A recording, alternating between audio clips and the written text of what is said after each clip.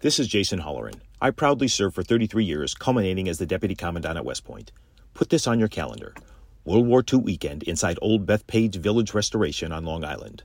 Scores of operational vintage armor, in formation, May 18th and 19th.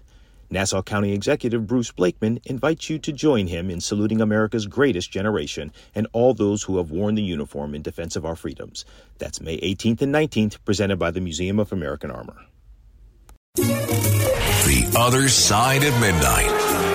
77 WABC. Local Spotlight. Good morrow, everyone. This is The Other Side of Midnight on 77 WABC. I'm Frank Morano. It's no secret, if you listen to this program, you probably realize that a lot of my philosophy when it comes to social issues, when it comes to civil liberties, tends to be pretty libertarian. Namely, I don't care what people do as long as you don't hurt anybody. You want to get drunk, go get drunk. You want to sleep with whomever, sleep with whomever, as long as everybody is a consenting adult. I am all for free speech and not limiting free speech. I am all for people doing whatever they want to do as long as you don't bother me. I don't really care whether or not people smoke marijuana. I know a lot of people that smoke marijuana and they're normal, productive, functioning, successful members of society, but even if they weren't, makes no difference to me. I don't like it when it's blowing in my face. I hate the smell and it's really irritating, but I do draw the line when it comes to children, and I especially draw the line when it comes to children accidentally consuming marijuana and THC. And apparently, I am not the only one. An elected official in upstate New York is coming for edibles. That's right. Democratic Assembly member Phil Steck, who voted in favor of recreational marijuana legalization in 2021, wants to prohibit the distribution and sale of any candy product containing THC, including but not limited to chocolates and gummies. Steck, who represents parts of Albany County and nearby Schenectady County and chairs the Assembly's Committee on Alcoholism and Drug Abuse, explained the proposed bill on Twitter. I supported marijuana legislation as a safeguard, not so strong to cause psychosis in some, but regulated like alcohol and tobacco. Not sold in forms attractive to children. We did not sign up for libertarian anything-goes cannabis. Sorry, just the opposite of the drug war. I completely agree with him. I think it's terrible that children might make an honest mistake and take what they think is a piece of candy or a piece of chocolate, and all of a sudden it's THC and marijuana. I think that's awful. For the same reasons we don't allow bubblegum flavored cigarettes to be sold, THC candies should not be sold. Period. So I applaud Assemblymember Steck on this. We'll see where it goes. Beam me up. To be continued. The Other Side of Midnight. 77 WABC. Local Spotlight. Good morrow, everyone. This is The Other Side of Midnight on 77 WABC. I'm Frank Morano. I recognize that people have very strong views on the charter school issue, and I think there's always a danger in oversimplifying the charter school issue. I realized there are a lot of nuances to it, and people feel strongly, and it's something that we could talk about for 4 hours and still not cover anything. And I know a lot of people disagree with my position, which is that the state should let the city of New York do what it wants. We shouldn't be bound by some arbitrary state cap on the number of charter schools. New York City should determine for itself how many charter schools we want and what the process is for becoming a charter school. That being said, it turns out some of the politicians in Albany, including Senators Robert Jackson, Jabari Brisport, Upstate Assemblyman Phil Steck, and John McDonald, even though they're all gung-ho in their opposition to charter schools, they or their children have benefited from alternative schools. Senator Robert Jackson, for instance, who opposes Governor Kathy Hochul's plan to lift the charter school cap in the 5 boroughs, recently admitted he sends his daughter to a $56,000 a year private school on the Upper West Side. Now,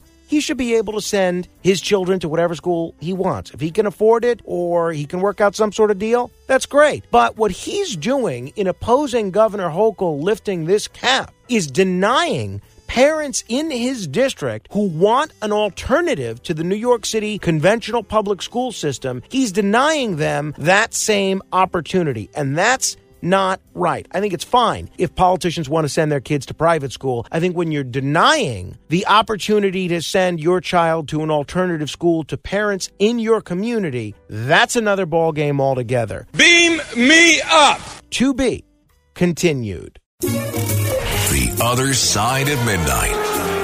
77 WABC. Local Spotlight.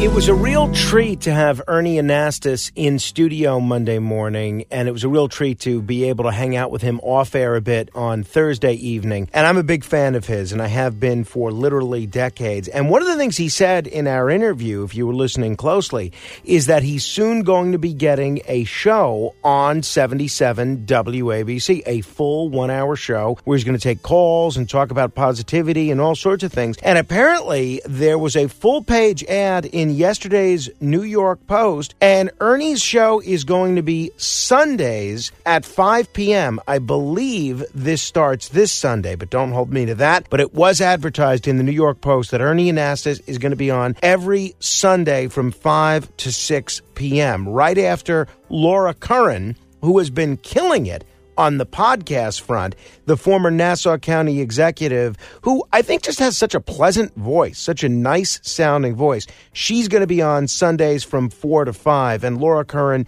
is a Democrat, a conservative Democrat, but a Democrat nonetheless. And I think it's great to have more Democrats on this station, even though most of the on-air talent and a lot of the listenership tends to be conservative. I view having more Democrats on the station as a way to get more people to listen to our station and to have more of a dialogue and to have people who might have a certain way of thinking have those ideas challenged by others that they might not agree with. So I'm all for both of these programming moves. Not that anybody needs my permission, but starting this Sunday, you can hear Laura Curran from 4 to 5 p.m., followed by Ernie Anastas from 5 to 6 p.m. This is the best weekend talk radio lineup in America, bar none, and the ratings reflect that. So be sure to check out the great Ernie Anastas, Sundays at 5 p.m. Beam me up. To be continued. The Other Side of Midnight. 77 WABC. Local Spotlight. The New York Post is reporting today that the NYPD is lowering fitness standards. This is bad news, but this has happened before, and it was bad news then, and it's worse now. Sure enough, the NYPD has once again lowered its requirement for police recruits, scrapping a timed 1.5-mile run in the police academy. The controversial move, which training chief Juanita Holmes said will help more women applicants make the cut, sparked an intra-agency battle between Holmes, who we now know is looking for employment elsewhere, maybe at a police department on Long Island, and NYPD Commissioner Keechant Sewell that Mayor Eric Adams apparently had to settle, according to the Post. The internal squabble boiled over just months after the Post reported in July that the NYPD had dramatically relaxed the police fitness test amidst a record wave of retirements. The department has also had trouble recruiting new cops, many of whom can find better paying jobs in Long Island or even in Florida. When Ron DeSantis was here in New York recently, he made a point of bragging that if you want to leave the New York City Police Department, they'll give you a $5,000 bonus to join a Floridian police department. Without this timed run, the only physical fitness criteria for NYPD hopefuls is the job standard test, a multi-step course that needs to be completed in 4 minutes and 28 seconds. I think this is terrible. I want my police officers to be the most physically fit and the most physically active there are. We should not be essentially dumbing down the fitness requirements to become a cop. If you're having a problem with recruitment, then maybe there's a broader problem with morale that we need to deal with. You know where they're not having a problem with recruitment? Westchester, Suffolk County, Nassau County. You know why? Because they're paying them more. If we have a problem with recruitment, the solution is not to make it easier for people to get on the force. The solution is to pay them more. Beam me up. To be continued.